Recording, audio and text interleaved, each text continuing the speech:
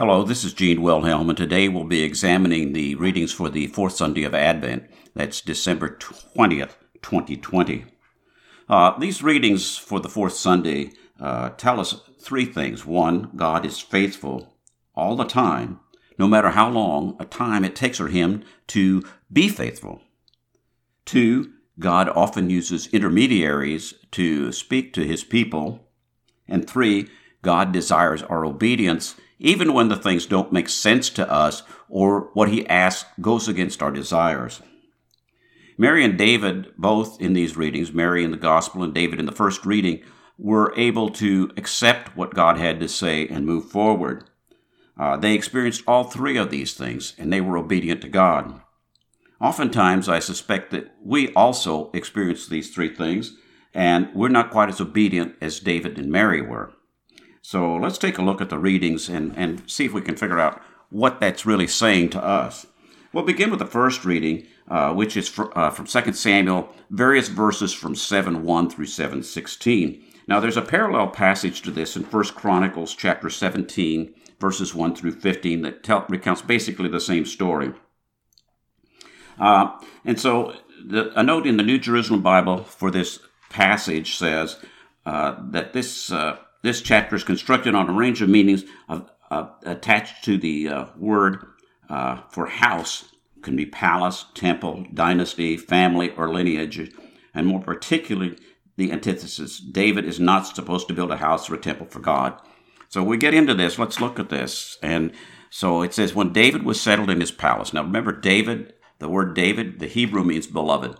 So David was not only the beloved of Jesse, but he was the beloved of God.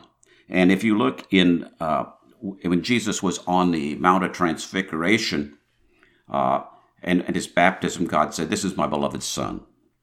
So Jesus fulfills that part of the prophecy. And what we'll see in these readings is that many biblical Old Testament prophecies are fulfilled in these passages. So he says, he'd been given... The Lord had given him rest from his enemies. We'll see that promises again, I will give you rest from your enemies down toward the end of this. And so God is giving David the rest that he needs. He's resting in God. He's resting in the Lord rather than his own efforts.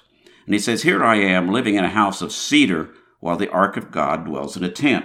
Now, David spoke about this again in Psalm 132, verses 1 through 5. It says, remember, O Lord, in David's favor, his humility, how he swore to the Lord and vowed to the Mighty One of Jacob, I will not enter my house or get into my bed. I will not give sleep to my eyes or slumber to my eyelids until I find a place for the Lord, a dwelling place for the Mighty One.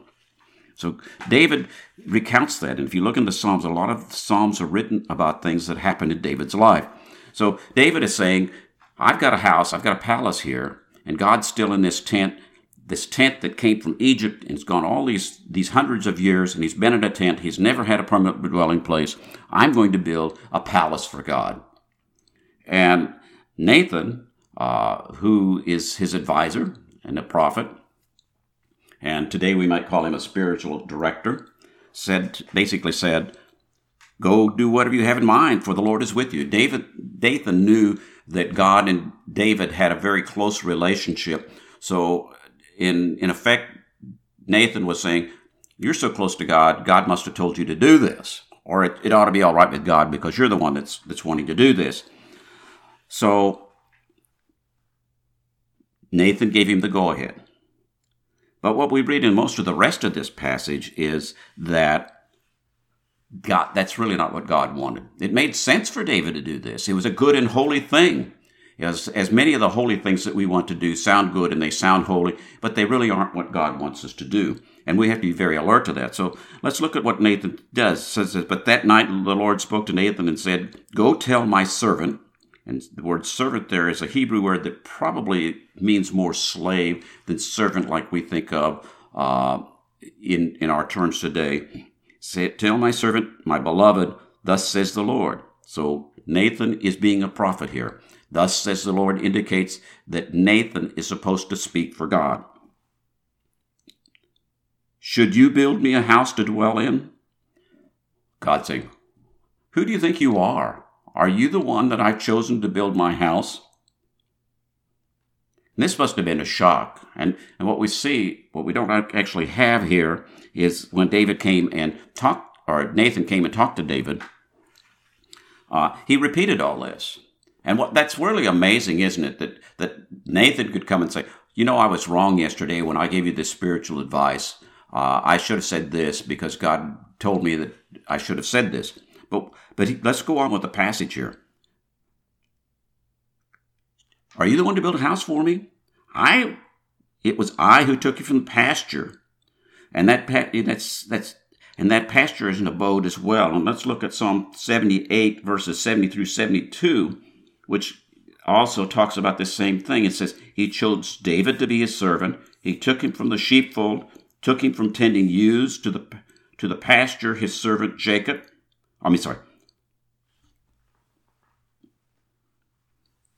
Start that again. Psalm 78, verse 70 through 72. He chose David to be his servant, took him from the sheepfold, took him from tending ewes to pasture his servant Jacob, and Israel his heritage. He pastured them, and with unblemished heart and sensitive hand he led them. So God took David from where he was and made him into something different. Chose him from this the pasture it's a place where the sheep live. So from care of the flock to be the commander of my people Israel. I have been with you wherever you went. So God has been beside David the whole time. And David didn't always understand that. And I will make you famous like the great on the earth. I will fix a place for my people Israel. I will plant them so that they may dwell in their place. So God is going to give, again, he's talking about having a dwelling place for the people of Israel, a house. And so he's going to plant them. And if you look at Isaiah 11:5, I believe it is, he talks about that. He took the vine from Egypt and planted it in the promised land. So what are we talking about here? He says he'll make you famous. I will fix my place for the people. I will plant them. Neither shall the wicked continue to afflict as they did of old, since I have appointed judges over my people. I will give you rest from your enemies. Let's take a look at 1 Corinthians chapter 15, verses 25 and 26. And this is talking about Jesus. For he is to be king until he made his enemies his footstool, and the last of the enemies to be done away with is death, for he has put all things under his feet. So again, here in this passage, we have that God is talking about David, but it's also a prophet about Jesus being the king who's going to destroy all the enemies. And of course, our last enemy is death, and Jesus is going to destroy that by his death and resurrection.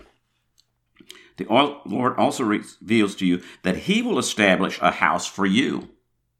So David's living in a palace now, but God says he's going to establish a house for him. And again, if we look at that note from the New Jerusalem Bible, it can mean a dynasty, a family, a lineage.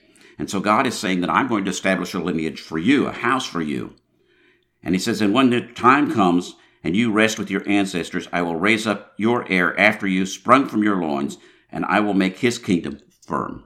So again, going back to 1 Corinthians 15, 25 to 26, he's going to last forever. And so we have to understand that. I will make his kingdom firm.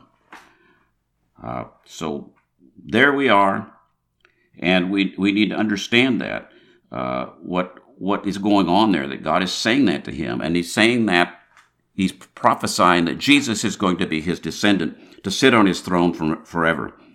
And it says, "And I will be a father to him, and he a son to me." So what was the first thing that we read in the Gospel of Mark? It says, Jesus, the Son of God. So, and God, again, at the time of the baptism and of the transfiguration, he calls Jesus his son. Your house and your kingdom shall endure forever. Before me, your throne stand firm forever. I'm going to read from Psalm 89. Part of it is, well, it's down here in the response. I made a covenant with my children. I have sworn to my servant David, forever I will confirm your posterity and establish your throne for all generations. So even the responsorial psalm talks about this. All right? So let's look at the gospel. And the gospel is heavily laden as well. And I don't know exactly where to begin with this. This gospel, we're told, is from Mary's point of view, or this particular account is from Mary's point of view, that she told Luke this when he wrote this. It says, the angel Gabriel was sent from God. Now, who is the angel Gabriel? This isn't the first time he's shown up. He actually, if you look, I don't remember his name, when he talked to Zechariah, Elizabeth, or John the husband, John the Baptist's father. But this is the same angel. But that's not the first time we saw him either. If you look back in Daniel 8:16, we can read that the angel Gabriel was sent to Daniel. It says, I heard a human voice cry over Ulai, Gabriel, tell him the meaning of the vision. So Gabriel was supposed to explain to Daniel the meaning of the vision that Daniel had seen. So the name Gabriel is one that means man of God or warrior of God. But what we see in the scriptures typically is that Gabriel is God's announcer, his messenger par excellence. Although angel means messenger, Gabriel is the one that is typically God's spokesman when an angel is speaking to people. And I suspect that probably Gabriel may have been speaking to Abraham and others in the past.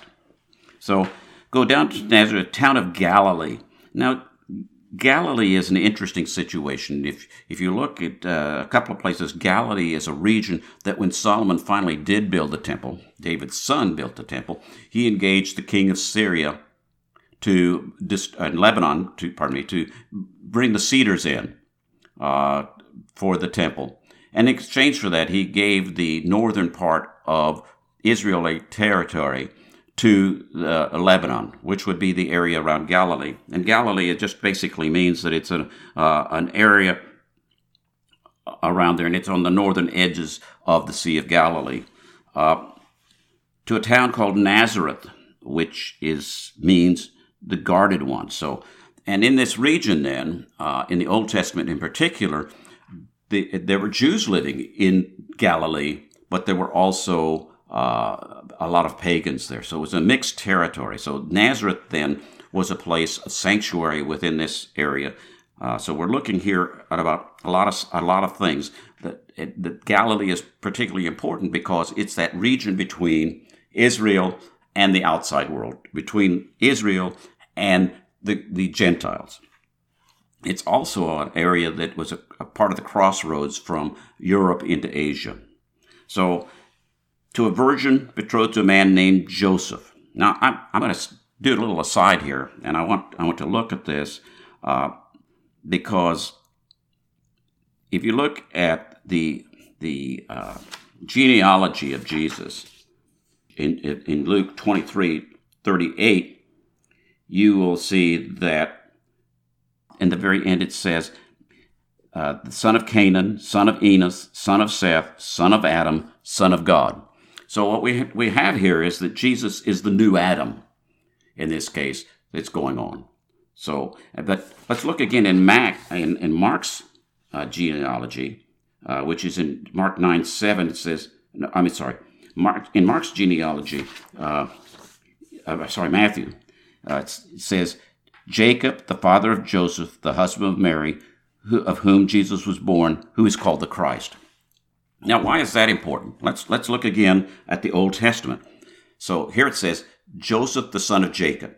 Where is the other Joseph, the son of Jacob? It's in the Old Testament. Remember, Joseph was sold into slavery into Egypt, and Joseph was the savior of his people in Egypt when the famine struck Canaan, and they rescued them and they were there. Now, so here we got another Joseph who is going to be the one that provides the rescue for people as well through his son. And Jesus is a son of Joseph, not only the son of God, but the son of Joseph here. And what we know is that eventually the people in Egypt went into slavery and had to be delivered from that slavery. And Egypt is a symbol of sin, the slavery of sin. So it's interesting that the Joseph the son of Jacob in Genesis brought the people into Egypt, which eventually led to slavery and a symbol of sin. And Joseph, the son of Jacob, is going to be the father of Jesus, the foster father of Jesus, who is going to bring the people out of slavery for sin. And he's of the house of David. So Jesus is going to fulfill that promise that we saw in the New Testament reading, that a descendant of David was going to do this. And he was betrothed to a man named Joseph of the house of David, and the virgin's name was Mary. Now, Mary's name was very common, but you have to look at this. A couple of other things that we can look at here that are very important to think about. Number one, the name Mary is the same as Miriam, the sister of Moses, who led a rebellion in the desert. If you remember correctly, I believe she suffered from leprosy because of her rebellion. And so we have this Mary of the Old Testament who led the people into rebellion and into sin. And the Mary of the New Testament is again going to be the instrument by which the people are delivered from rebellion and sin. And the other thing that's interesting to note here, and we can take a look at it, is the Mary. If Jesus is the new Adam, which we have in 1 Corinthians 15:45, says, "The first man, Adam, became a living soul. The last Adam became a life-giving spirit." But Mary is the new Eve. And what was promised to Eve in Genesis 3:15? It says, "I shall put enmity between you and the woman, and between your offspring and hers. It," meaning the serpent, the devil, "will bruise your heel, and you will head, and you will strike its heel." Now, it's talking to the serpent, pardon me. Let me start that over. Genesis 3:15, "I shall put enmity between you and the woman," speaking to the serpent, to the devil, "between your offspring and hers. I will bruise your head, and you shall strike its heel." So again, we have this situation where God is using parallelism here between Jesus is the new Adam, who was a rebellion, and Eve, who led the rebellion in the Garden of Eden. Then God started his promise that he was promising a Savior back in Genesis 3:15 to this old Eve, and the new Eve is Mary. So, "And coming, he said to her, 'Hail, full of grace.'" Now, that word "hail" is an interesting word. It's the same Greek word that's used in Philippians 4:4, where Paul tells us, "Rejoice in the Lord always. Again, I say, rejoice." Or that passage in 1 Thessalonians 5:16 that we had a couple of weeks ago as our first reading, actually it was last week on the third Sunday of Advent. "Rejoice always, pray constantly, give thanks in all circumstances, for this is the will of Christ for you." Rejoice always. It's that rejoice. So it can also mean hail, but it's rejoice. And so it's full of grace. The Greek word actually is graceful, which really means full of grace, doesn't it? But she was greatly troubled. Now, I think I would be pretty troubled if God sent somebody to me and said, "Gene, full of grace." I know that's not true for sure, but he said, "Do not be afraid, for God has, Mary, for you have found favor with God." Now, that word for fear is phobia, from which we get our word phobias. And it's very common. It's like, 300 and some odd times in the Old Testament that God tells us not to be afraid. It's the same thing that was told to Zechariah in the previous chapter when the angel talked to him when he was in the temple. It says, Luke 1:12-13 says, "The sight disturbed Zechariah, and he was overcome with fear. But the angel said to him, 'Zechariah, do not be afraid, for your prayer has been heard. Your wife Elizabeth is to bear you a son, and you shall name him John.'" So, again, if I were to encounter an angel, I believe I would probably be fairly afraid as well. So, we've got that. And then he goes on to, "Behold, you shall conceive and bear a son." Isaiah 7:14 says The Lord will give you a sign in any case. It is this: a young woman with child and will give birth to a son whom she will call Emmanuel. And so we go through the same promise that was given to David in the first reading.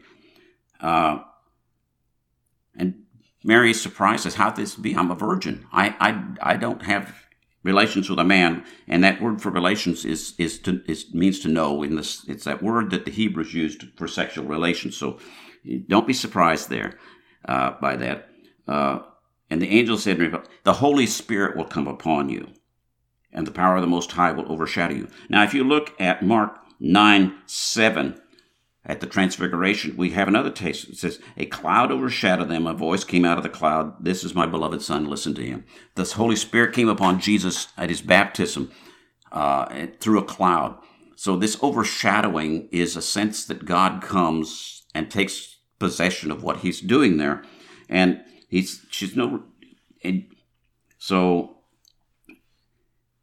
he will be called the Holy One of God, the Son of God, the Holy One, the Son of God. Again, his son. "And behold, your relative Elizabeth has also conceived a son in her old age." This is her 6th month. For who was called barren. The Greek word basically means sterile. For nothing is impossible with God. How often do we put limitations on what God can do for us? Nothing is impossible for God. There's another place where Jesus says, "With men it's impossible, but all things are possible for God." Again, God also said this in Genesis 18:14 when he was speaking to Abraham, saying, "Nothing is impossible for Yahweh. I shall come back to you this same time next year, and Sarah will have a son." Again, someone who was barren, sterile, having a son. And again, in Jeremiah 32:27, says, "Look, I am Yahweh, God of all humanity. Is anything impossible to me?" So God is telling us that it's going to be there in that way. And then Mary says the thing that is so, "Behold, I am the handmaid," which means the slave girl of the Lord. "May it be done unto me according to your word." And then the angel departed from her. Mary didn't understand what was going on. She didn't know how it was going to happen. She probably really didn't even understand after the angel had talked with her, but she accepted it anyway.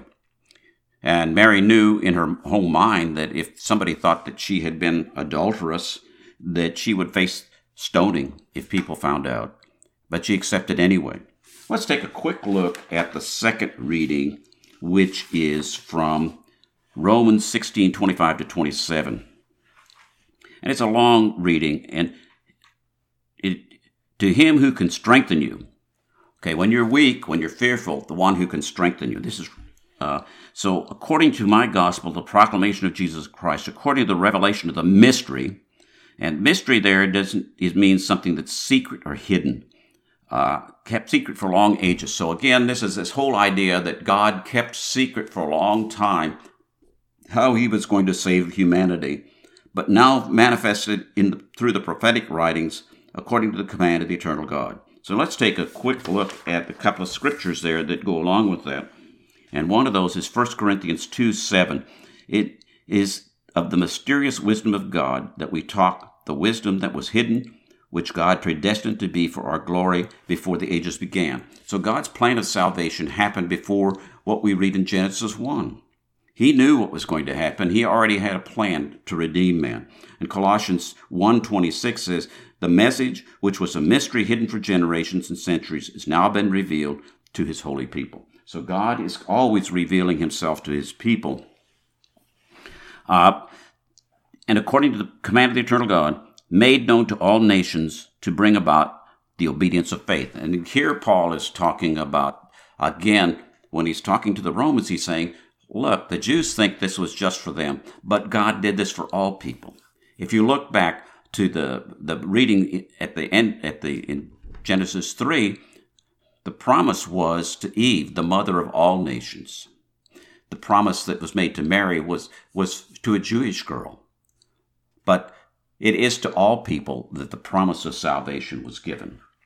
And so, to the only wise God, through Jesus Christ, be glory forever. And if you look at the responsorial psalm, it's Psalm 89. I really invite you to listen to Psalm 80, or read Psalm 89 this week, because it's really a psalm about all the things we're talking about David, and it's a total and complete prophecy about how we should do with Jesus as our Savior. So, again, we've already talked about it. I've made a covenant with my chosen one.